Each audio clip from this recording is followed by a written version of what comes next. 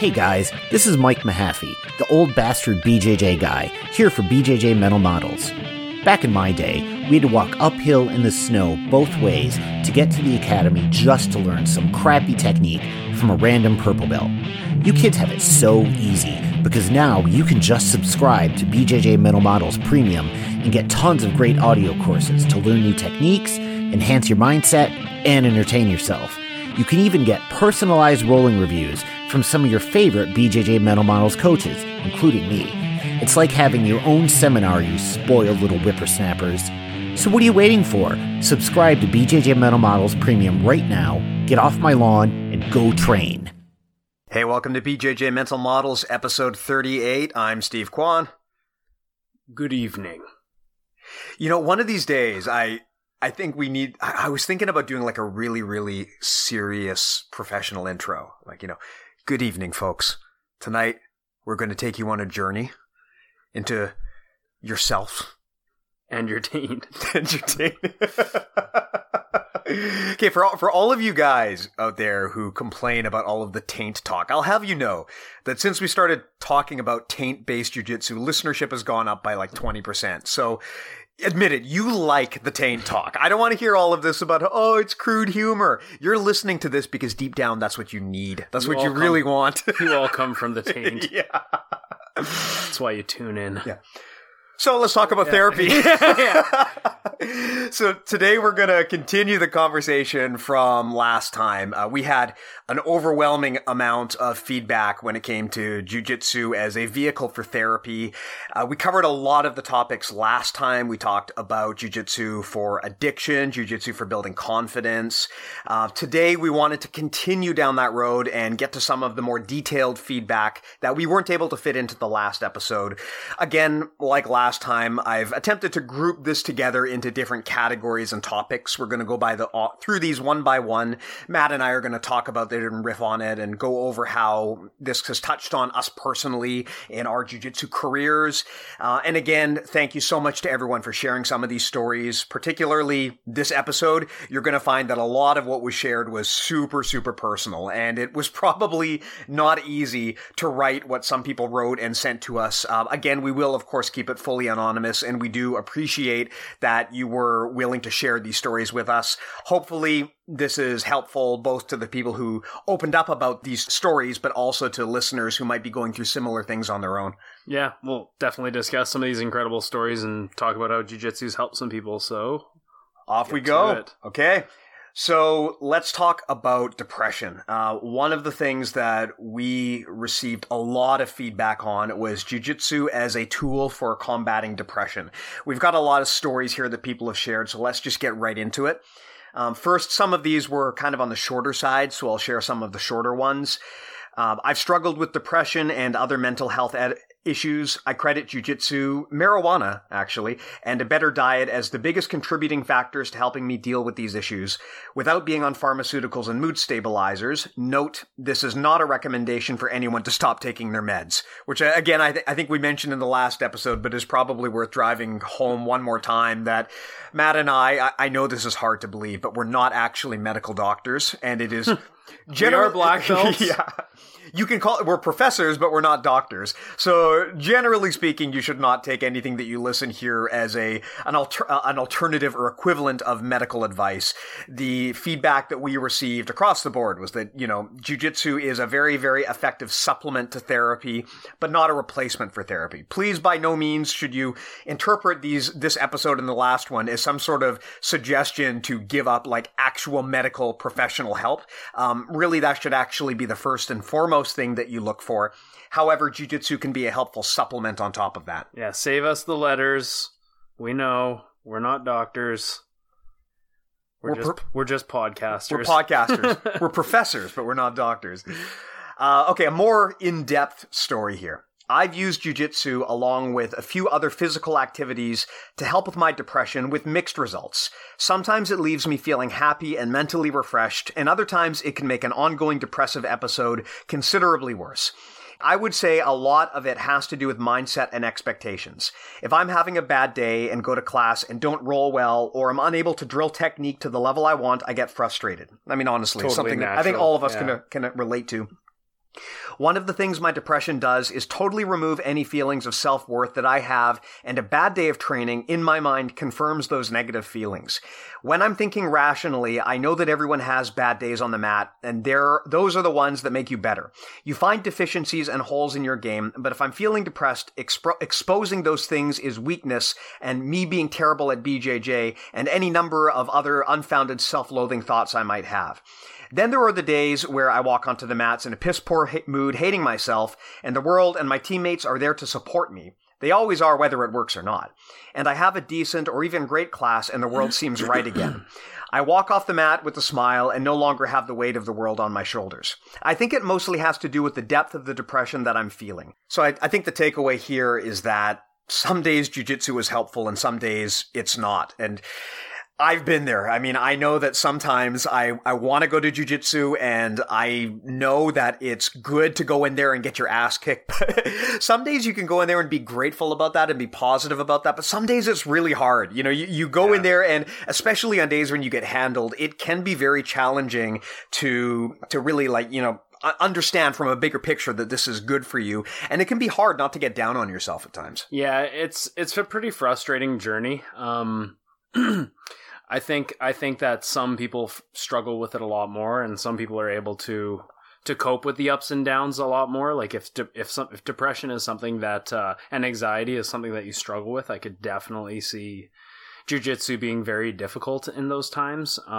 But definitely the great thing about jiu-jitsu is it keeps you honest, and it keeps you down to earth, and reminds you of how humbling the sport actually is. So in a way, it is a positive thing. And I think it's important to just remember that your teammates are there to support you, even though they're trying to kick the crap out of you. They're, you know, in the end, this is all good for you, and even losing shouldn't be looked at as a negative thing.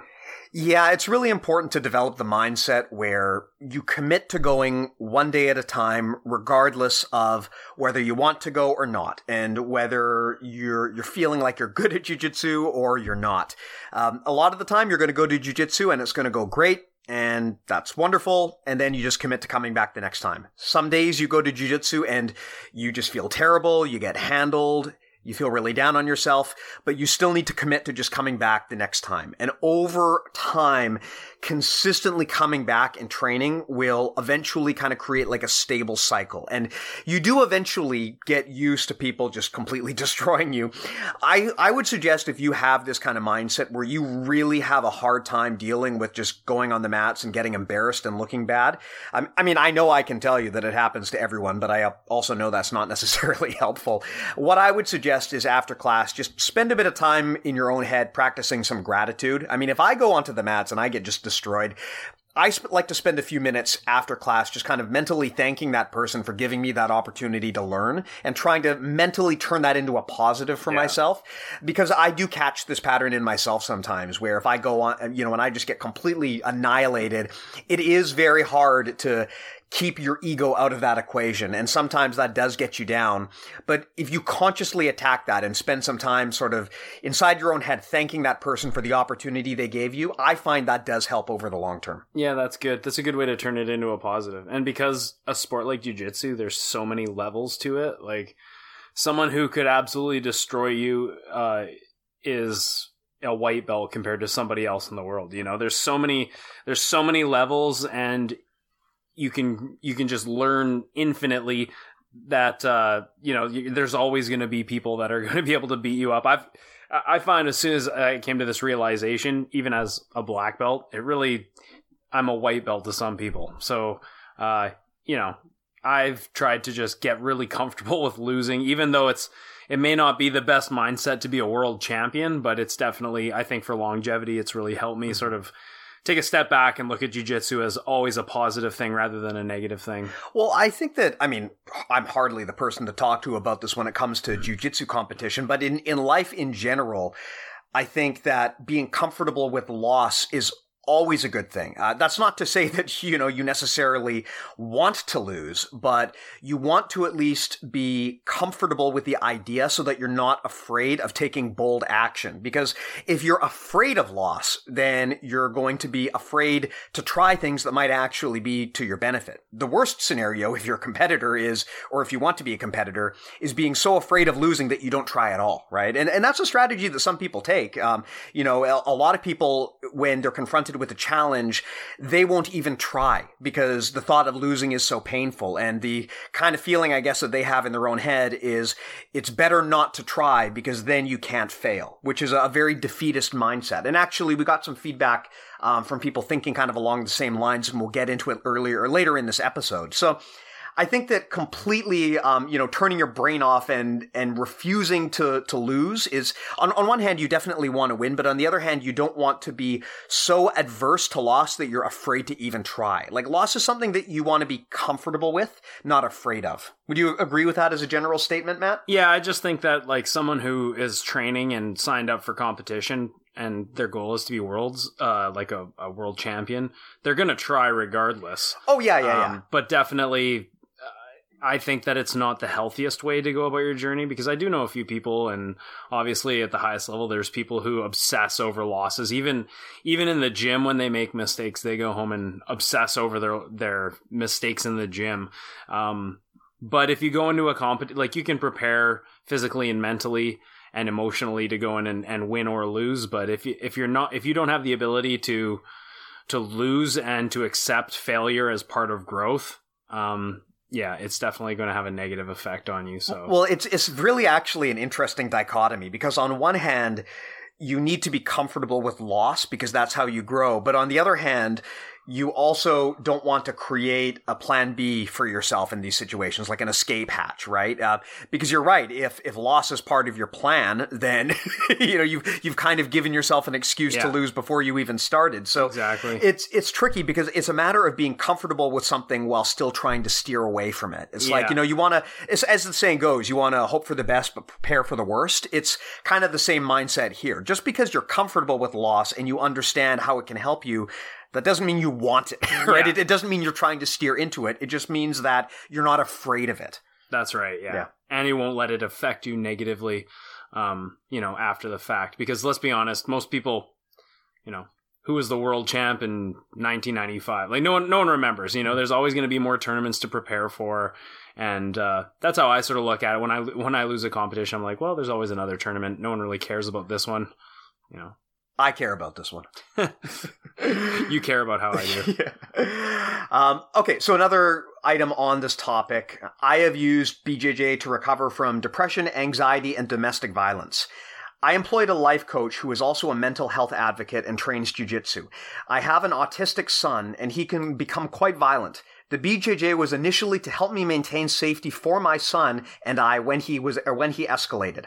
I didn't think it would affect my mental health and trauma from domestic violence as much as it has. I have been able to trust again, to feel safe again, to feel in control of my own body again. When I began, I was disassociative and didn't feel pain. Rolling, I feel that pain now and I own it. I'm present again. I have overcome the fear of anyone or anything being near my neck. This was a trigger for me to the point I couldn't wear tops or jackets that touched my neck. Now I'm able to be choked, all because BJJ showed me I am stronger mentally than I allowed myself to think I was.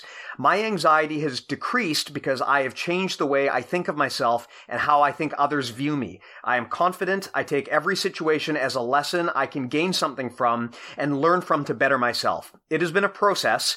There are days I still feel weak. Every time I say, I can't do that, my coach is there saying, yes, you can. And I do it because I can do it. I have learned to be kind to myself, to push myself through barriers that I thought were there. Everyone is there for the same reason, to better their own game, and that flows on to the outside world.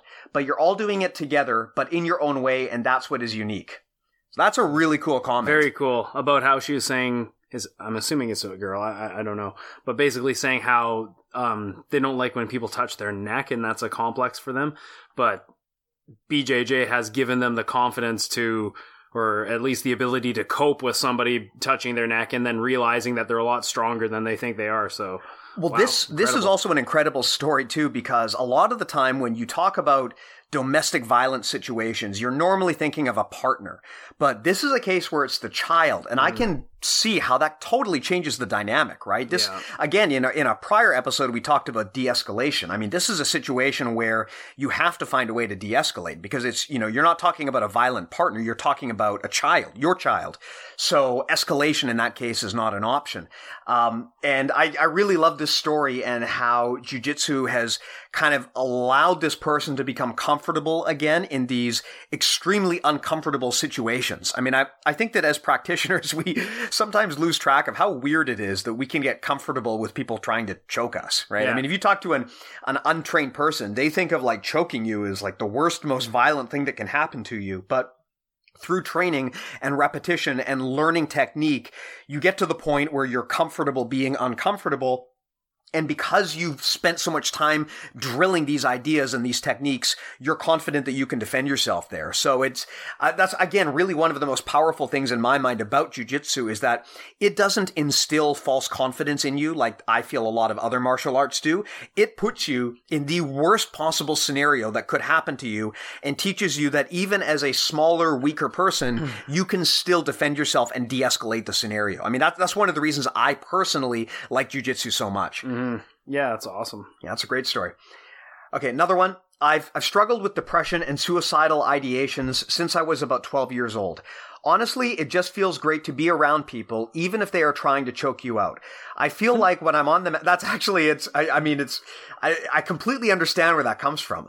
I feel like when I'm on the mats, I'm not thinking about all the negative shit that ruminates in my head. Instead, I'm trying to survive, learn and adapt technique as much as I can. This is going to sound pretty sad, but the other day when we were practicing seatbelt escapes, just having an arm around me and fighting made me feel great. Just having human contact felt alleviating. It's really helped me in ways going to the gym and other strenuous activities haven't. Yeah, that's very interesting. Having that human contact and just being grateful that you are in contact with people both mentally and physically, in a way where you're actually simulating murder. Yeah, it is kind of like counterintuitive. Yeah. It's like normally when you think of like, oh, I just want human contact, normally you're thinking of like the non-aggressive form of hugs. Yeah. but actually this touches on something that is really, really challenging for a lot of people. And that is that isolation and loneliness can become a habit, right? If you are used to being by yourself, it gets to the point where like, again, just like weight loss or addiction, taking that first step can feel so hard, right? And if you've ever moved to like a new town or moved to somewhere where people don't speak the same language as you know how hard it is when you're like the only one there by yourself. And just the thought of like, how do I reintegrate into society can be so overwhelming that, some people, they don't leave their room for like years because they're kind of like locked in. They lock themselves in. And one of the cool things about jiu-jitsu is it does give you a way to get out and kind of reintegrate. There's no judgment at jiu-jitsu. I mean, everyone goes there, and ultimately at the end of the day, everyone is kind of like mindfully in that moment, and they're all training and trying to get better as a team. Unless you're a white belt, then there's judgment. Of course. Wait, do you mean the advanced people judging the white belts or the white belts judging each I'm other? just being a dick. Oh, okay.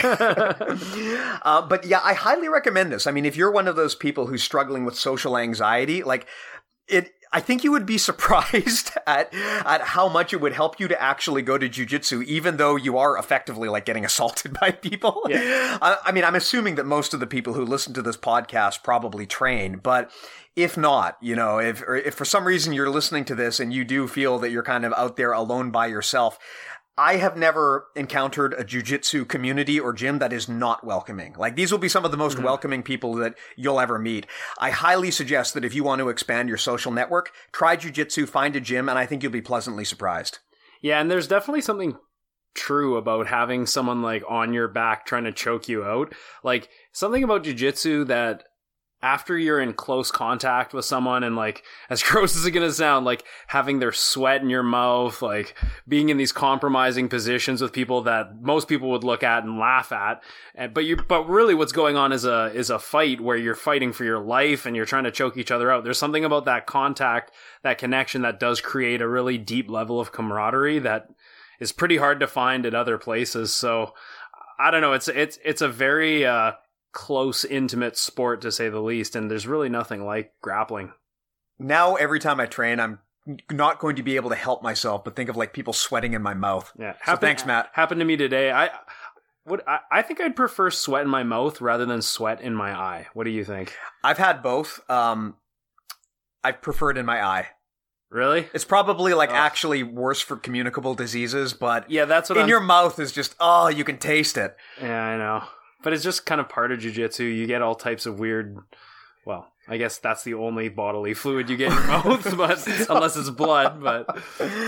Moving on. I could say something, but I'm not going to. Yeah, I actually, no, I see your point on this. I mean, with jiu-jitsu, one of the things that I think makes it so effective as a tool for learning and for developing relationships is that it strips away all of the other like layers of nuance and complexity that you deal with in day-to-day life, right? Ultimately, at the end of the day, everyone wants to grow and get better and build deeper relationships, and we all have conflicts that we need to overcome, right? But if you're talking about like conflict within your family or at work, I mean, these are super, super nuanced conflicts with layers and layers and layers of stuff on top of them, and it's hard to untangle them. But when you're actually sparring with someone, all layers of pretense are removed, and you can really kind of connect with what it feels like to actually deal with and resolve conflict, and what it feels like to actually build a team. And it's very primal in that way. It's very simple, and that's one of the things I like about jiu-jitsu is all of that simplicity. You can use those lessons to solve much more complicated variations of the same thing. This is what I really wanted to get to when we were talking about de-escalation and respecting your opponent, right? If you can learn to de-escalate when you're sparring with one other person, then you can probably learn to de-escalate when you're having like a difficult negotiation on the job or an argument with your family. If it works at the micro level during a jiu-jitsu roll, there's probably a way that you can apply that lesson to a much bigger, more complicated problem. And if you don't even know where to start in terms of trying to like learn social skills or learn how to deal with conflict or anxiety, jiu-jitsu is a great place to start because you're going to see those things in their most simple, primal form, and you're going to learn how to tackle them. Yeah, and if you don't, you get choked out. There's dire consequences. I mean, that's the thing, right? Like, you get the opportunity to get immediate feedback as to what does and doesn't work, but you do so in a safe environment with people who support you, right? It's actually really weird how you can have people in there sparring at like 100%, trying to choke people out, but injuries are actually relatively rare and frowned upon. Like, it's actually jiu-jitsu is very dichotomous in that way. Yeah, and these people that are trying to choke you out 100% become some of your best friends. Yeah, I know, it's really, really weird. Like, you care deeply about this person, you're going so hard trying to fight each other, and then someone jams their thumb and, oh my god, are you okay? Yeah. It's like, as we're trying to neck crank each other and heel hook each other. Yeah, it is. I have a lot of Canadian rolls these days where I'm just like saying sorry to the other person all the time because my knee goes in the wrong spot or my finger goes in the wrong spot, and so I'm constantly apologizing because I don't want to actually hurt the person. I just want to, pretend hurt the person. Yeah, exactly. Okay. It's mutual. Yeah, it's mutual. So kind of dovetailing off of the topic of depression, PTSD. Now, this is something where actually we got a lot of feedback from, both from people who have served, but also from people who have the kind of jobs where this stuff is commonplace. So we've got a lot of good feedback here that we'd like to share. One comment said, while BJJ has helped me with PTSD and readjustment issues, it is not a replacement for professional mental health care. Again, something just to emphasize over and over again is that, this is not a silver bullet. It's a supplement, not a replacement. Back to the comment.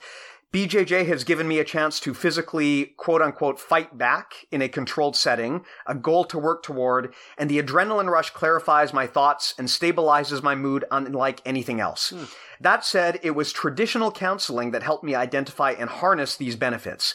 If I were to get hurt and be unable to practice, I don't want to revert back to the same challenges. So that's a good point. I mean, this is someone who is saying once again that they've used BJJ as a supplement to like actual therapy, kind of where their therapy sort of solved the root of the problem. But again, BJJ kind of lets you have like a storm in a teacup, right? Mm. You can deal with very challenging situations. You can get used to anxiety and discomfort. You can learn to be assertive and defend yourself. but ultimately it's in a controlled environment with your friends, right? You don't get that situation a lot elsewhere in life. I mean, if you're getting into like a shouting match at work, for example, it's not likely that after the shouting match you're going to slap hands and say, "Good job, buddy." Yeah, and your heart rate's going to be like, well, in a different way than jiu-jitsu. I find whenever I've gotten into conflict at work, it's like it really follows you home, and you get very, very upset about it. But in jiu-jitsu, it's almost like you get used to turning that on and off, and it just becomes part of the experience. And that's actually a great example of like mindfulness training, is learning to kind of focus on what's important in the present moment. And jiu-jitsu is so key to that because, when you go to jiu-jitsu and you get on the mats, you kind of have to leave everything else behind you at the door. It's really hard to keep focusing on how shit your day went when someone is trying to break your arm. But then because it's all fun and games and everyone is supporting each other, once you're off the mat, you can also leave that behind you again. So I think that's one of the stealth benefits to jiu-jitsu, is that it trains you to leave your worries behind you. And if you learn to do that on the mats, then you can learn to do that off the mats. Something I've been working on a lot is trying to make sure that when I go home for the day, whatever happened at work, I leave it at work. I don't take it home with me. I don't worry about it at night, because it's so easy to do that and to fall into those bad habits. But going to jiu-jitsu, I have found personally, has helped me learn to just like leave my worries at the door. I can always come back and get them again later when I need them. But when I'm not at jiu-jitsu, I don't want to be worrying about jiu-jitsu. When I'm not at my job, I don't want to be worrying about my job. Like, I try to deal with the problems as they come up and not worry about them when it will be unproductive. So being able to turn on and off the problems has added quality of life to the times where you're just in your downtime or your family time. Definitely, yeah. Yeah, that's actually more valuable than we even think about, because a lot of us, we tend to, stress about things even when we're not at work. Or like, for example, I share the same sort of experience. I mean, my job's not that stressful as much as it used to be now that I'm just running the school, but basically I'm always on my phone. So it's hard for me to turn it off, but I definitely, don't take stress home with me, because it has such a negative effect. Especially, you might not even be aware when you're around your family members. But the stresses of work and deadlines and things like that can negatively affect your loved ones. So it is important to be able to turn that on and off. Yeah. And if nothing else, worrying about something that had happened or could happen will prevent you from enjoying life right now. And ultimately, at the end of the day, right now is the only thing you have. The present moment is the only thing you have, right? So if you're somewhere right here, right now, but your mind is somewhere else all the time, you're really not actually living life. Yeah. You're just this constant ball of worry. And that's something that I think jiu-jitsu really teaches you to learn, is compartmentalization, where you kind of like, you learn to worry about things when it's time to worry about them and put them behind you when it's not going to be productive. There's a really famous book called How to Win Friends and Influence People by Dale Carnegie. I'm guessing that a lot of people out there have heard of it. And if not, I highly recommend reading it. But Dale Carnegie also had another really great book called How to Stop Worrying and Start Living. And he specifically talks about this strategy in the book, where he calls it compartmentalization. So the way that he talks about it is he uses an analogy of like, if you're in a submarine, every room is compartmentalized so that if there's a flood, only that room gets impacted. And he talks about setting up your mind in kind of the same way, where you compartmentalize all your problems. When you're at work, you deal with work. When you're on the mats, you deal with whatever's happening on the mats. When you're at home, you deal with what's happening at home. If you let those things all bleed together, you're always going to be worrying about something that isn't important right now, and you're going to be miserable. And honestly, probably most people out there are miserable because they do this. Yeah. I guess really a lot of it has to do with stress management and problem solving management, right? Yeah, absolutely. Yeah. That's one thing about cooking, is you're always just worrying. There's always stressful deadlines in cooking, and it's just it's funny. I actually, just a little side note, like I remember when I was still cooking professionally, and like I almost developed a fear of time. Because you're always worried about time is your enemy, right? Time is always your enemy, and the vessel that you use to serve your tasks is your body, and so you're constantly running around the kitchen like a chicken with your head cut off, and you got to do all this planning, and the clock is always ticking, and over time, like you almost have to plan things out so exactly that it ruins the spontaneousness that is life outside of the job. So luckily after about a year of not cooking professionally, it kind of wore off of me. But for a while there, I was like literally almost afraid of time, because I felt like I needed to plan every single minute of every day. Everything was always a deadline. That's how my brain registered things, where instead of just going relaxed with the flow, which is much more of a spontaneous and enjoyable way to go through life, I've found.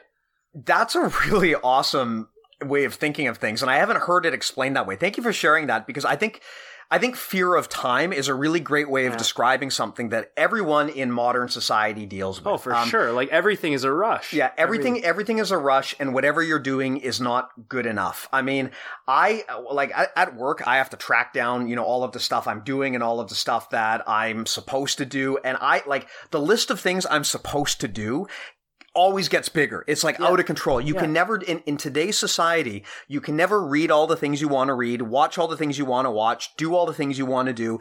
And there's this constant societal pressure that you need to be doing more and more and more. Whereas in reality, I think you kind of need to do less, because you don't want to be fighting the clock all the time.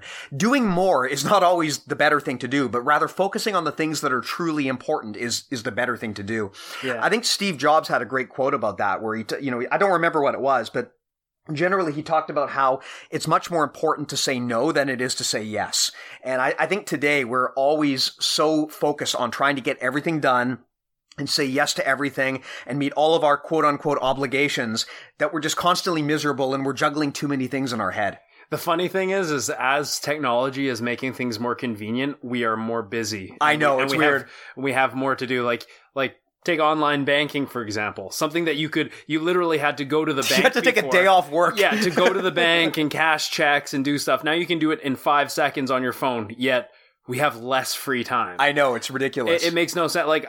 For all of you listening who have 2 jobs, or if you have a full-time job and you want to train BJJ full-time, my hat goes off to you, because I've been there, and it was one of the hardest things I've ever had to do. And that played a big role into my, quote, fear of time, where from the moment I woke up, I always had to be somewhere. I always had something, and maybe I had 2 20-minute periods during the day, or a 20-minute and a 40-minute period during the day where I could actually relax before I had to go do the next task. And after a while, you're so used to waiting for the time to go down that you almost fear the fact that you don't have any free time to yourself. Yeah. And that's why when I quit my job and I got all this free time to myself, you almost didn't know how to deal with it, I'm guessing. Well, I actually was talking to my wife about this, and I said, after doing cooking and commuting an hour each way every day, plus trying to run a gym at the same time, essentially doing 2 full-time jobs. After I quit cooking, it almost took me about a year to get recovered almost, because I would be at home with my kid and my wife would be like, oh, well, you should take her here. You should take her. I'm like, honestly, I just want to sit on the fucking couch. I don't even want to do anything. Yeah. I know I should be taking her places, but I feel like I'm still in trauma from just always being stressed. But then after about a year, I finally felt like, okay, now I can go do things. I feel like I want to go out. I want to take my daughter to where, to different places rather than just stay at home. But it took me a long time to get over that. Like my brain needed rest. It was is a really weird thing. And now I'm totally fine, because I haven't cooked in a long time. I think it just goes to show how important it is to have free time to yourself and time to just be bored. And I think a lot of people are missing that in their life right now, and it's pretty detrimental. Yeah, the importance of doing nothing cannot be understated. It is weird how important it is to take time to just be with yourself and to just do nothing. I mean, it is therapeutic in a lot of ways, and it is really hard to do because we're so used to being constantly stimulated. Yeah.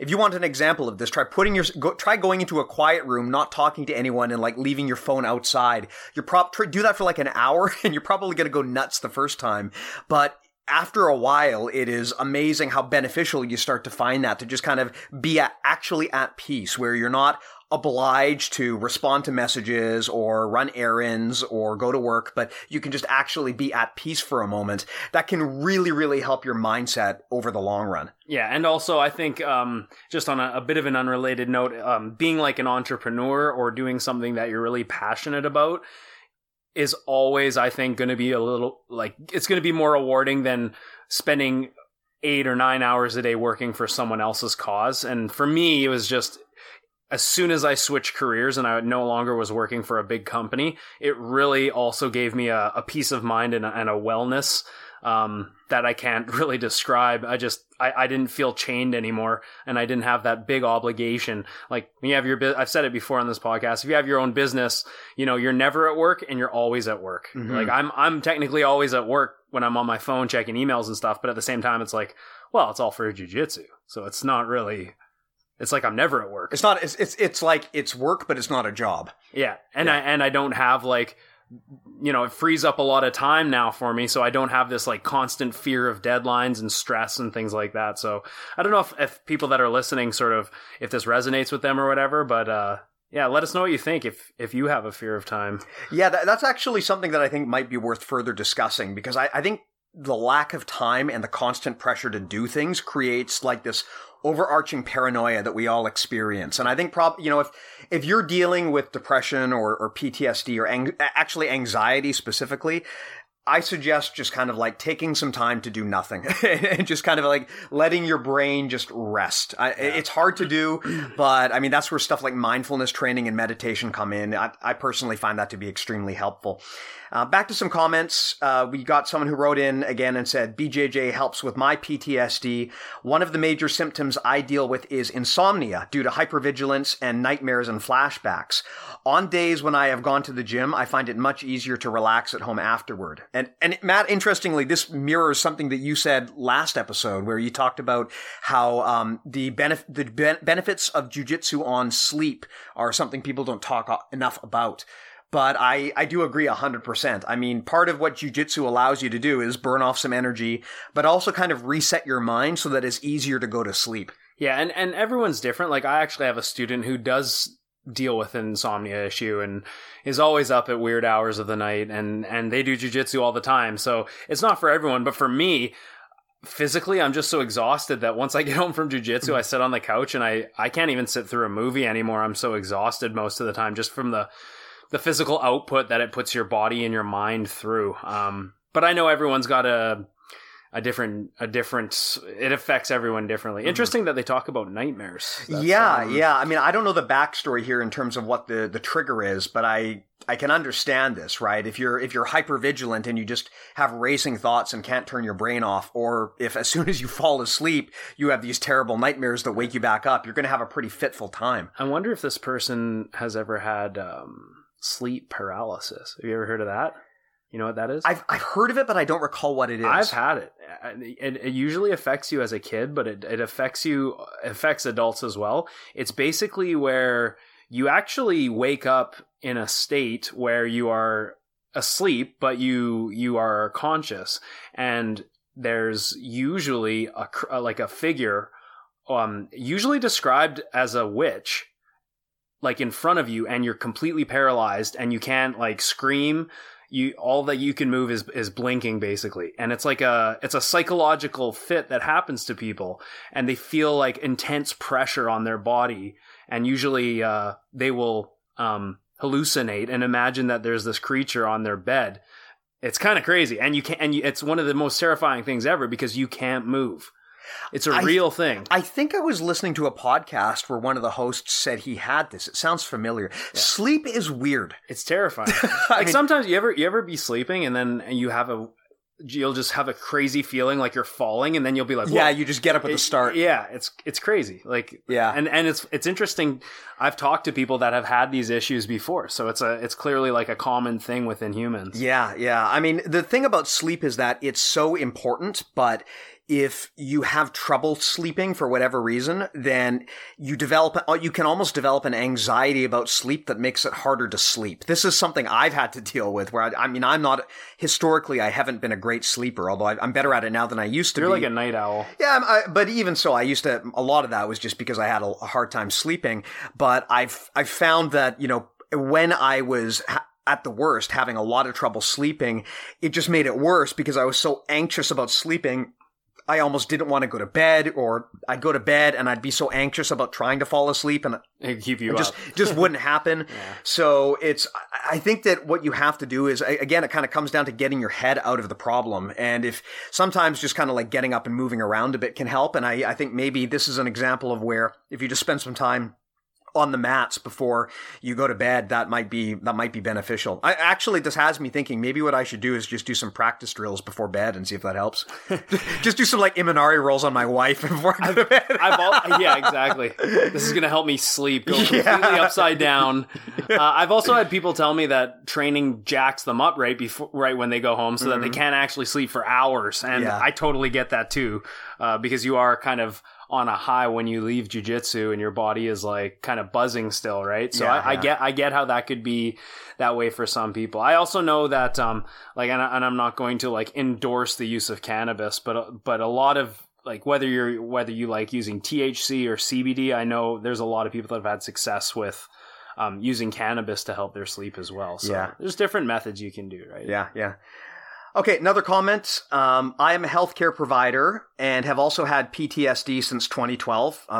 I'm not surprised there. I mean, some healthcare jobs are like harrowing. They are so hard. The things you must see, like people who work in healthcare and people who work in like law enforcement, man, I cannot imagine the kind of stuff that you must go through on a near daily basis to do a job like that. I mean, I can't even imagine the kind of like fortitude you would have to do that for a living. Yeah, I was considering being a fireman before I opened On Guard, and eventually I stopped for two reasons. I was going to go to training and then I decided not to for two reasons.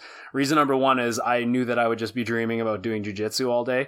But reason number two is because I literally thought about the things that I would have to go through and I thought, I don't think I can handle this. I literally don't think that I can see the things that a paramedic or a firefighter would see, or a first responder, and then go home to my family and be a good father and husband, because I just didn't know if I had the fortitude to actually go through it. So yeah, I know big respect to absolutely everyone in that field. I know a lot of people who work in healthcare and they are open about having battled PTSD before. It seems to just go hand in hand. Anyway, back to the comment. I found jiu-jitsu helps me during the worst of the PTSD episodes. It's also been found in studies how physical exercise can help bring the cortisol level back to acceptable levels. Often with PTSD, it's elevated, also found to be highly effective in depression, even better in some cases than medications. It can also help people rethink PTSD in that it is an injury and it is possible to heal, because really it is the brain's inability to go through the proper process in storing memory. Once that is restored, flashbacks go away. I think that's a really, really interesting way to think about this. I mean, I don't know the science here, but I do think it is important for people to really understand exactly how malleable the brain is. And just because your brain is one way right now doesn't mean it can't heal, and it doesn't mean it can't change. I mean, the brain it's not a muscle, but it, like a muscle, I guess is it a muscle? I'm not sure. It's an organ. It's an organ. It's part of the body that you can train like a muscle, right? Look up neuroplasticity if you want to see some interesting examples of like how the brain can reorganize itself. It is a super, super malleable organ, and it is possible with active training and with an active process to get better. And I think this is a great example of how, if you're dealing with PTSD, if you can frame it mentally as like an injury that you're trying to rehab from rather than a permanent state of being, that's probably the first step to getting back onto a healthier lifestyle and getting back with a healthier mindset. Mm-hmm. Yeah, wow, that's really interesting. Yeah. Yeah, I actually, if anyone... I don't suffer from PTSD, but this is all very... Yeah, this is kind of an area where I can tell a lot of the people who wrote in here have obviously suffering from this. They've clearly done a lot of research on the matter, research that we haven't done. But if anyone out there is specifically knowledgeable about PTSD, how it works, how physical activity can help, and you can provide some sources, I would actually love to see that info. So please do share it if you have it. Mm-hmm. Okay, another one, and this is something actually that we've heard a few people bring up. I started using it in this case being jiu-jitsu, after my Afghan deployment to help with depression and PTSD. I've been using it for years now and find it very effective. One of the ways it helped me, when I'm in a tight spot, much like being smashed on the mats, I learned to breathe through the stress and find a way out. I have PTSD, anxiety, depending on which doctor I'm talking to. When I got back from Afghanistan, I couldn't handle crowds at all. I'd become hyper alert, aggressive, and get heavy adrenaline dumps. When I started jiu-jitsu, I got 2 immediate benefits. The first one was, after a short period, I learned, and we can all relate to this, I learned that hulking out always got me into worse situations. It made me develop that tactical patience. I tell people now, it taught me to breathe through that panic response and think my way out. I used the same technique to breathe through other episodes, such as crowded, confined spaces. The second effect, it got me off meds. I found for about an hour after rolling, my brain chemistry struck whatever balance it needed to allow me to think through my issues without the elevated heart rate, specifically certain combat events that I could process without spiking. Therapists try to reach this same balance with meds, but the side effect of meds have gave me more problems than they solved. It taught me to control my reactions and get a grip. I'm far more functional now. If I go too long without training, it starts to creep in, but regular training keeps me level. Wow, so this is a person who said that it fully helped them get off meds, and it does give them that complete balance that is desired through medication. So yeah, that's really incredible. I think that, you know, it's almost like jiu-jitsu in a way where there is no one strategy that works for everyone, right? We've talked about this in the past. Just because your instructor has a certain game doesn't mean you should just go with their certain game. There are a lot of tools at your disposal for dealing with mental health issues. And you should definitely use all of those tools, you know, preferably with the advice of experts and not 2 podcasters. But you should definitely use all of those tools at your disposal. And don't just assume that there's only one way to solve something, right? I mean, what works really well for one person might not work for another. And what's interesting is that all of these different listeners have reported slight variations in terms of what's worked for them. Yeah, no, pretty much we've seen a spectrum of different results through all the different comments that we've gotten. For some people, it works really good. For other people's, it's just a supplement to actual medication, and yeah, it affects everyone differently. Awesome. Yeah. So, I mean, going further into kind of the next topic that I wanted to talk about, we got a lot of people who talked about jiu-jitsu as a vehicle for coping with loss. One comment that we got, it's a big graphic, so I won't say the exact wording, but basically... Wait, do we get in trouble if we swear? I don't think we get in trouble, but I would still probably rather keep it semi-clean if we can. I mean, we do swear a lot on here, but this is intended to be a 99% clean podcast. I know that young people out there are listening. Okay. And plus, we want to get that sweet, sweet advertising money too, right? And they're not going to like it if we talk about like naughty stuff. Yeah. Although I guess the question is, hey, until someone tells me that taint is a swear word, I'm going to keep talking about taints. It'll probably happen. Okay, so one person, for example, wrote in and talked about how, and this is kind of a recurring theme that other people have talked about, during divorce, this was something, and during custody fights, jiu-jitsu was helpful because jiu-jitsu was one of the only situations that they could encounter where they weren't thinking about these other issues going on in their lives. Again, it comes down to compartmentalization, like we talked about earlier. Jiu-jitsu is great because when you're on the mats, it's hard to think about anything other than jiu-jitsu, and that can kind of give your brain the opportunity to recharge itself, but also teach you to compartmentalize your life so these lingering fears aren't just following you everywhere and bleeding into everything. I've got another great and lengthy comment here. I joined towards the end of my marriage this year. Meaning jiu-jitsu. Yeah, jiu-jitsu. I joined jiu-jitsu towards the end of my marriage this year.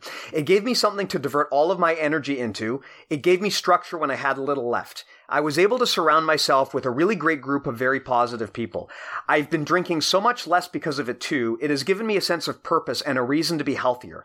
I finally found the one thing that I'm actually motivated to keep pursuing. I'm genuinely so happy when I'm on the mats. Wow. So yeah, again, it kind of recaps how when you're on jiu-jitsu, it can be a very, very good focus for being the best version of yourself. Because it is a test, right? You're in there with people trying to choke you. It's going to motivate you to live a healthier lifestyle, and it's also going to introduce you to a support network of people who will be there for you. I mean, we've mentioned this before. You know, some of the most supportive people you're ever going to meet are at jiu-jitsu. Oh, totally. And if you are in need of a support network, the first thing I would recommend to almost anyone is like try martial arts, but particularly try jiu-jitsu. Yeah, and like they said, it keeps them actually motivated to just keep pursuing it and keep pursuing being good at it, right? I think that's so important for people to have something that they really want to be good at, and they're proud of doing it.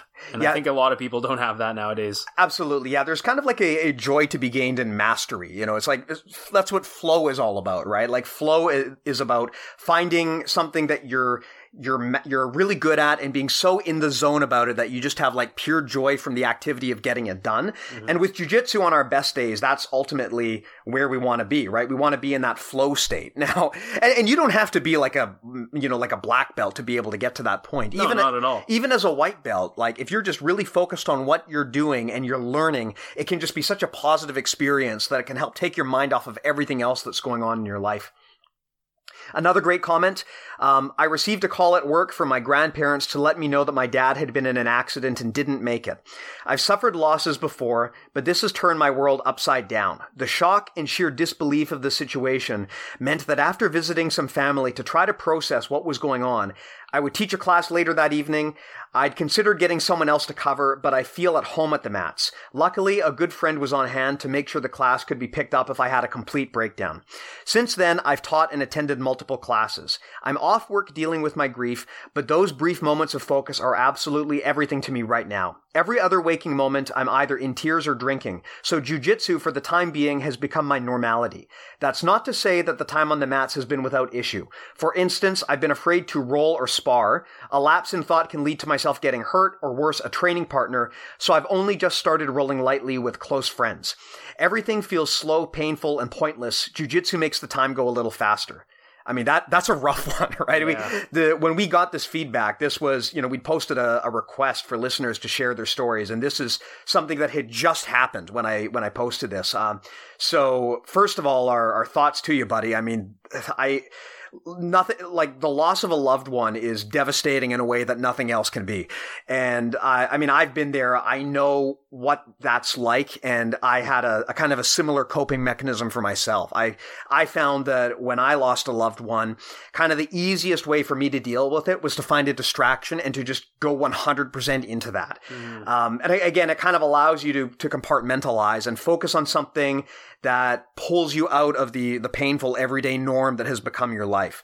The good news is, I mean, as hard as it is to believe, these things do get better over time. And definitely, if jiu-jitsu is the coping mechanism that gets you through it, then that's awesome. But I mean, that's a strategy that I can definitely relate to, where like you find a focus of something that can keep you normal, and you just kind of keep coming back to that until the rest of your life settles down as well. Yeah, and to lose something like your father, especially in like an accident, is nothing can describe the unfair pain that is. And just thinking about it is such a horrible thought, and it is unfair, and it's super unfortunate. But just remember that the natural order in life is one day, if everything goes normally, you will lose your father, and that you will have to cope with such a loss eventually, and that time does heal. So, our hearts go out to you for sure. But, whatever you can use, if it's jiu-jitsu that helps, that, like you said, helps the time go a little faster and helps you cope with it, then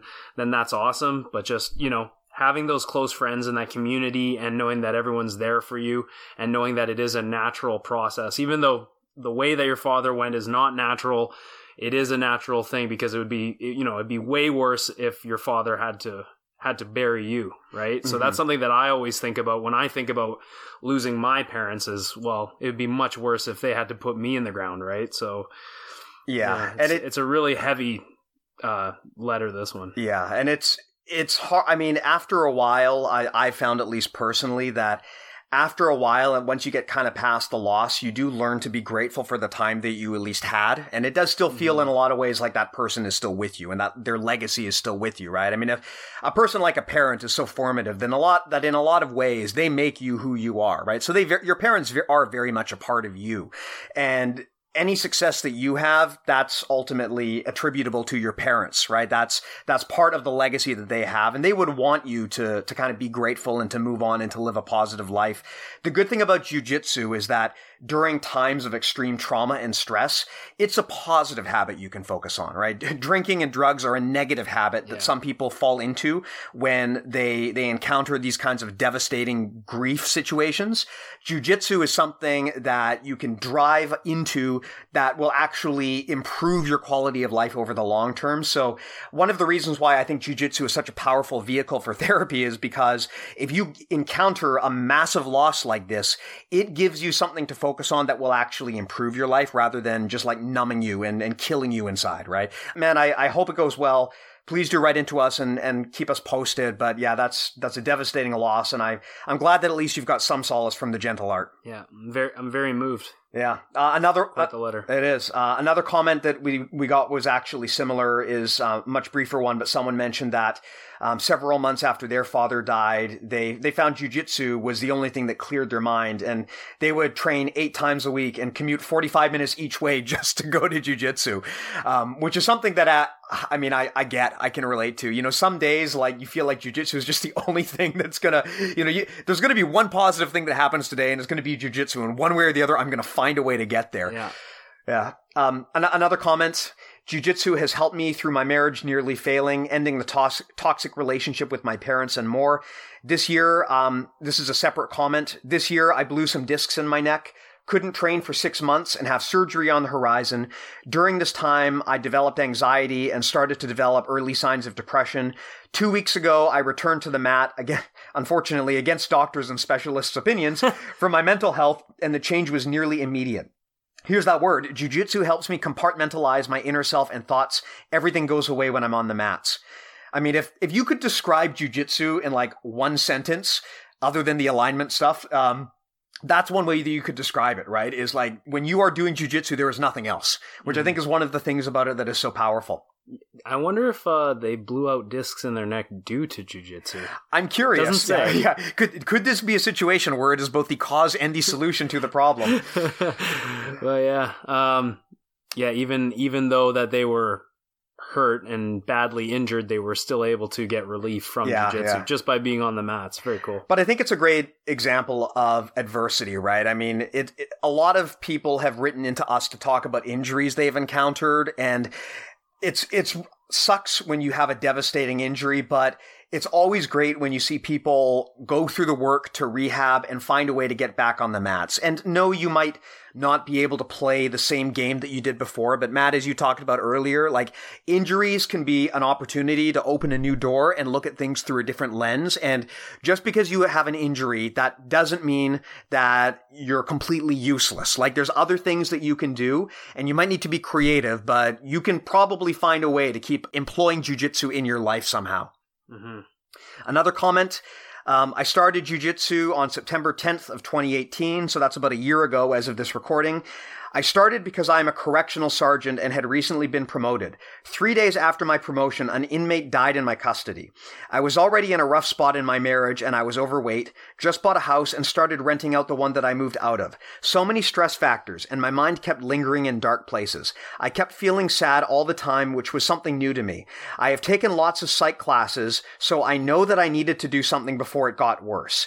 Around this time, they needed to start training. Since then, they went from 260 pounds to 209 pounds. So that's a massive weight loss, right? It's 51 pounds.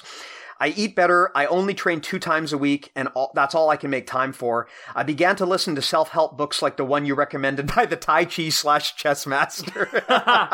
That would be The Art of Learning by Josh Waitskin. And I love how he's like an advanced Marcelo Garcia jiu-jitsu black belt who founded the MG in Action Academy. But he will forever be known on this podcast as the Tai Chi and chess guy.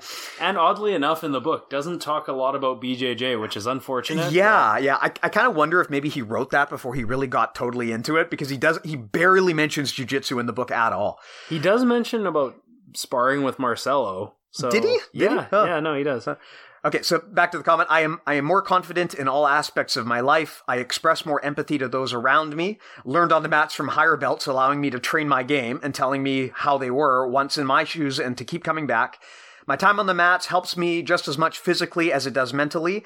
I have a positive outlet and coping mechanism rather than drowning myself in a bottle or engaging in other risky behaviors. BJJ forces folks to be honest with themselves about their abilities and condition.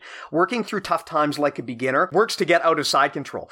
You show up and put in an honest effort, you will earn an honest return. The things that I have learned on the mats are both tangible and intangible. I appreciate all you guys do. So yeah, this, again, it kind of like echoes a lot of what we've said, where jiu-jitsu is it can be a positive habit, right? You know, sometimes you need something to occupy your mind, and jiu-jitsu is a very, very good alternative to a lot of what would otherwise be potentially negative habits that you could develop. Mm-hmm. And the great thing about jiu-jitsu is it's something that after practice you can take it home and still learn. You can learn in other ways, even if you're not training. You can watch videos, and it's good if it lingers on your mind. I find it's not like a job where, you know, you take it home and it'll eat at you. It's kind of something that you can kind of do whenever you want. You can think about it, and a great thing about it is you can think about it and actually improve by just thinking about it and just mentally drilling. So. Yeah, absolutely. And there were two parts to this comment that I really especially liked. One is where he talks about how jiu-jitsu forces folks to be honest with themselves. And that is one of the most powerful things I think about jiu-jitsu, is that it holds up a mirror in front of you and kind of shows you what's working and what's not. And there's no bullshit in that feedback, right? You know, you either got tapped or you didn't. It gives you very direct, immediate feedback, and it confronts you with something that might be uncomfortable, which is, in this case, that you might not be good at jiu-jitsu, right? It teaches you to look directly at the reality of the situation, understand that, you know, you're not where you need to be, and teaches you to persist and continue on regardless. I think that it's very easy to get stuck in negative thought patterns because sometimes it's easy to walk away. You know, if you encounter adversity, it's sometimes easier to just shrink back in your shell and just not deal with it at all. But if you do that, you deny yourself the ability to grow and to get out of these stressful and depressing situations. Whereas I think what this guy illustrates is that jiu-jitsu does force you to be honest with yourself, and it teaches you not to run from adversity, but rather to use it as a learning vehicle. Mm-hmm. I also like how he talks about how working through tough times is like a beginner getting out of side control. I think there's actually some honesty in that because, I mean, for a long time, I would get really panicky in side control and I'd think, I've got to get out of this right now. And I would eventually wind up like burning out and the guy would just mount me or whatever. But now I'm much more relaxed there. I understand that it happens. It's not the end of the world. I can recover from that and I'm much more composed. And as a result, I very rarely get submitted or caught in side control anymore. I can almost always get back out to a better position. And I think so much of that is just the mindset around being in those difficult situations. Yeah, and just working your way out analytically. Yeah, absolutely. Okay, so one more letter, and it's a long one, but we had to edit it down, but it was really profound, so I wanted to make sure that we gave it its just dues. This one is actually about suicide. So around August 2017, just 2 years ago, I hit rock bottom. To make a long story short, I had planned to commit suicide. I was separated from my wife after an abusive and toxic relationship, isolated from my own family, experiencing significant PTSD symptoms with major depression and severe anxiety, and had a weak support system.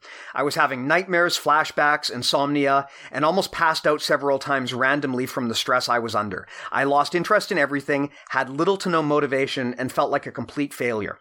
The craziest thing happened the morning after I planned to kill myself. I passed the scene of a suicide where someone jumped off a bridge. This wasn't even 12 hours after I walked away from my plan and had never seen anything like it before. I saw the family there beside the road. Even the utility vehicles with the hydraulic arm and bucket attached to retrieve the body were still there. A lot of grueling details, I know. It was horrendous and shook me to my core. Something hit me that day that changed my life. Your life is yours to own. You own the power to walk away from everything, and you also own the power to move forward in growth. Fast forward through 6 months of rearranging my life, relocating, self-care, and a ton of counseling. I had basically set out to rebuild myself from the ground up. I was working out a little bit, losing some weight, and I tried out jiu-jitsu. It came to me at the most opportune time of my life. There was just something unique about the atmosphere of my gym, the energy of my coaches, and the physical and mental task of the sport that highlighted the months to come and built my character and a good measure of grit. To be honest, I have never played sports before and was probably the most awkward white belt to walk onto the mats. One of my coaches told me once that he remembered when I first started coming, I would just fall over at anything. I think everyone does that when they first start out, to be honest. You need to learn base. Yeah, posture, structure, base, baby. You could just push me and I would fall over. It's kind of embarrassing, but so true. But what was truer was the fact that I had zero confidence in myself, and this was an image of my life in so many areas. Just me getting knocked down. I wasn't in the same mental state as 6 months prior, but I was still in a deep funk. The way my coach described me was accurate. Anything could knock me over, physically and mentally. What I didn't know was jiu-jitsu was going to teach me that I didn't have to fall every time something in life pushed me. Love that. Yeah, I know. It gets better too. Now, as a blue belt, I can attest that I am a completely different person than I was where I began. The past year and 8 months have been a significant growing period where I have remained single and focused all my efforts either on training, my career, school, or building friendships. Jiu-jitsu has been at the center of the most influential period of my life and every positive mental health change. I have increased my capacity for handling stress, increased my motivation and interest in life, and increased self-confidence. I have better emotional regulation skills and coping mechanisms. I have more drive and ambition than before, and I basically renovated my self-image and the way I perceive myself. I built a diverse support system within my gym that includes people who regularly motivate me and challenge me to be better in every area of my life.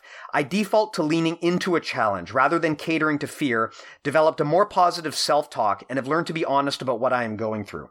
Yeah, I love what they say when they said they've developed a more they go towards challenges rather than away. I think that's so true with jiu-jitsu. Absolutely. And it takes a while. At first you're not like that right away, but it definitely it's like a muscle, and then I find that I just tend to gravitate towards challenging things rather than away from them. Absolutely. It's awesome to teach kids too. Yeah, absolutely.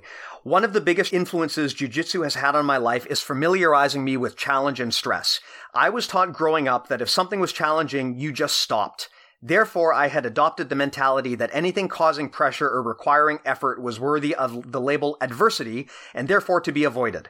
My own family was readily the source of discouragement in my life due to this mentality. I'll never forget when I moved away for undergrad, I was told, just come home, it's not worth it. Then when I started my master's, I was asked, isn't your bachelor's enough? Why do you have to do this? And this is stupid, just quit. Mentally, these voices were all I heard, but jiu-jitsu has smashed this out of me in many ways, pun intended. Currently, I lead a very busy lifestyle, and it is the pinnacle of my success. I am a sign language interpreter, operate my own interpreting business, am an instructor of sign language courses at a community college, on top of doing my graduate studies in counseling, my internship at a counseling facility with a clientele of my own, and still training at my gym. Psychology has taught me something about how jiu-jitsu has changed how I face fear, confront challenge, and manage stress. Jiu-jitsu required me to step out of my comfort zone in a tremendous way and took a lot of bravery for me to walk through that door, not to mention operating on the mats. Not many people know this, but I was actually so self-conscious as a teen and through early adulthood, I never stepped foot into a weight room until my mid-20s due to the anxiety of people judging me thanks to many years of bullying and ingrained approaches from my family to avoid anything that required effort. I remember the amount of courage and bravery it took to keep coming back to the mats. There were days I would cry on my way home because I was so humiliated. Oftentimes, I would ask myself questions that my family would likely ask. Why are you doing this? This is stupid. There are still days where it takes a lot out of me to go, and for this reason, in addition to knowing the extreme physical nature of the sport. I remember the moment I experienced a significant breakthrough in my mentality. It was the first match in competition. I was a 3-stripe white belt, not the most pristine of students at my academy, and was grilled by my family leading up to the competition that I did not need to be doing it. My God, this guy's family just... I know, man. You poor guy. I don't want to judge, but parents, don't do this to your kids. I think he even talked about that at the beginning, about like he has a toxic relationship, and I mean I can completely understand it, right? This is the thing as a parent that I worry about more than anything is inadvertently giving my daughter this mindset, because you can see in this essay quite clearly the impact that this can have on someone's life. Back to the comment. I was flat on my back, getting smashed, which is a common recurrence when I rolled with anyone, looking at the ceiling. Clear as day, I remember not hearing my coach's voices or any of my teammates. I wasn't looking for the next move, but rather I was still resisting whatever my opponent was doing and being preoccupied instead with the voices in my head, saying, "You don't belong here, go home, nobody wants you here."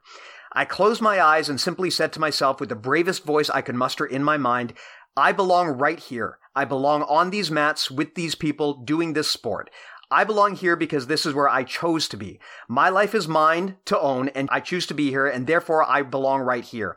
I would like to say I won, but I didn't. I still to this day haven't seen the footage of that match and don't want to see it. I still got a medal and have it wrapped on my dresser at home. It is a reminder that no matter what I am doing, show the fuck up. Never back down despite what your mental state is. Own your life and each moment and own the power you have to grow. Lean into your fear and watch yourself do amazing things. Wow. Yeah, so that was obviously a long comment, but I thought it was freaking epic for a variety of reasons. First of all, that is some of the heaviest stuff I've read in a long time. I mean, this is what we have to work with, guys. Yeah, I mean, the amazing stories that we got, especially when Steve asked about therapy. Yeah. It's we've learned a lot just from this. First and foremost, I can't tell you how much I appreciate you being open and honest about this. I mean, I cannot imagine the kind of courage it takes to be open and talk about your plans to commit suicide to a large podcast audience. I mean, that takes a lot of courage, and it shows how far you've come. I love this letter, first of all, because it's such a great success story.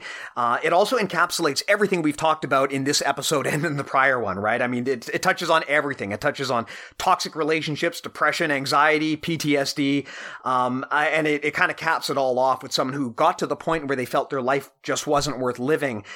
And through jiu-jitsu, they found a way to kind of rebuild those positive habits and that confidence back into their life. And I'm so glad to hear how well you're doing right now. Honestly, I can't tell you how much it touches me to hear that things are doing awesome. This is the kind of story that I hope everyone out there hears. And if you're in the state that this guy was 2 years ago, I hope that you understand that things can get better.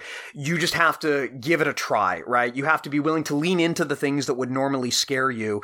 I don't care if jiu-jitsu is your vehicle for doing that or whatever, but man, before you give up, I hope that this story illustrates to you that things can get better. And sometimes leaning into the things that you're afraid of is not as bad as you think it's going to be. And I think that's really the message of this episode and the last episode. We're not, as much as Steve and I are really enthusiastic about jiu-jitsu and how this is kind of a jiu-jitsu for therapy themed episode, it's more so, it could be anything. It could be anything that takes your mind away from your troubles. It allows you to focus on what you need to do and gives you meaning in life. So whether or not it is jiu-jitsu, being able to find the healing that a lot of these people have found through jiu-jitsu is kind of what we hope gets across to everyone here. As much as I'd love to say that jiu-jitsu solves everyone's problem, it doesn't, unfortunately, but these stories are really powerful and a lot of people have gotten a lot of benefit from it. So if it is something that you are interested in and you just happen which would be weird because you're listening to this podcast. So if you don't practice and you do listen to our podcast, how did you find us? Thank you, but wow. But go try it, and most of you already practice, so you already know the amazing benefits of it. So thank you very much for that. Yeah, man, I'm kind of at a loss for words. Honestly, the last 2 episodes have been kind of a difficult ride. This. We're normally here talking about taints and mental models and stuff. I want to talk about taints again. Yeah, can we? Okay, maybe we'll do the next episode is just going to be an all taint episode, just so that we can kind of balance it out. But I will tell you that I cannot tell you how much it means to me that you guys were willing to be so open with us. I mean, I know that there was a lot of pain wrapped up in these stories, and for some of you, probably this is the first time you shared it. And it takes a lot of courage to share that message and blast it out to thousands and thousands of people. I hope that jiu-jitsu is a positive experience for all of you guys, and you all use it as a vehicle for growth and to develop confidence.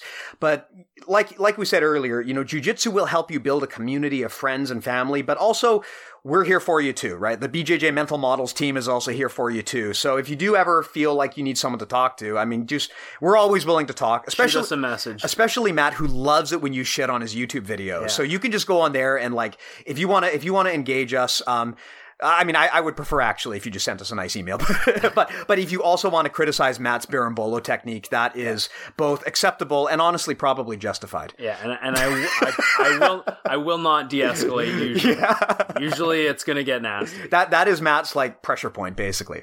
Yeah. But anyway, I cannot again thank you guys enough for this. We're probably going to resume to regular operations next week. But again, if you do have any comments, feedback, suggestions, or if you even have more stories like these that you feel would be valuable to share, please do send them in. Yeah, and we will discuss them. Yep. And also, we are interested in possibly doing a Q&A or a live or something like that, if that is something that interests people. If you guys are interested in doing something more interactive, do let us know. I mean, we have to sort out the time zone situation for people all around the world, but I'm sure we can come up with something.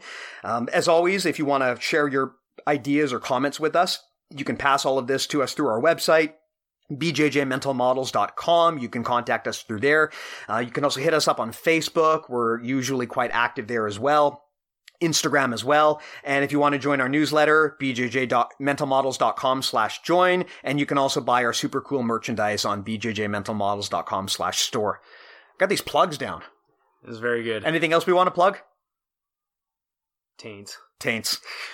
You don't really Okay, speaking of which, I was doing some taint-based research. We're going to add some levity to this show, but I can't remember exactly how this came up, but I decided I needed a taint article or a taint meme or something like that. So I was Googling taints, as I do, and I found this article about people who get taint acupuncture. Now, I cannot think of a worse thing to do to yourself than get taint acupuncture. Now, that said, if you are sparring with like an Island Top Team or a Rob Bernacki guy and they keep taint sweeping you, maybe this is a way to like toughen up your taint. It's like, like training your taint. Yeah. but it was the weirdest thing I've ever seen. Oh God. Anyway, I'm gonna ask for that. I think taint I wonder if my wife's work benefits will cover that. I want you to go into an acupuncturist and be like, I got some issues with my taint. Can you just get out those needles? I'm just gonna drop trow, or just like you've got like 2 to 3 inches to work with. Yeah. Just go nuts. I'm wondering what position would I use? Would I use like I think you'd want to be guard position, or would I use the turtle position? I think you'd want to be like laying flat on your stomach, legs akimbo. I think that would be the best. Turtle basically, but like I don't know. Write in and tell us, guys. I'm sure that some of you have thought of this already. Or if maybe you've had taint acupuncture. If you want to talk about real trauma and anxiety, write in and tell us about your taint-based acupuncture experience. Okay, I think that's enough. Right. I'm sure you guys stopped listening 20 minutes ago. And we don't blame you at all. See you next week. See you later, guys.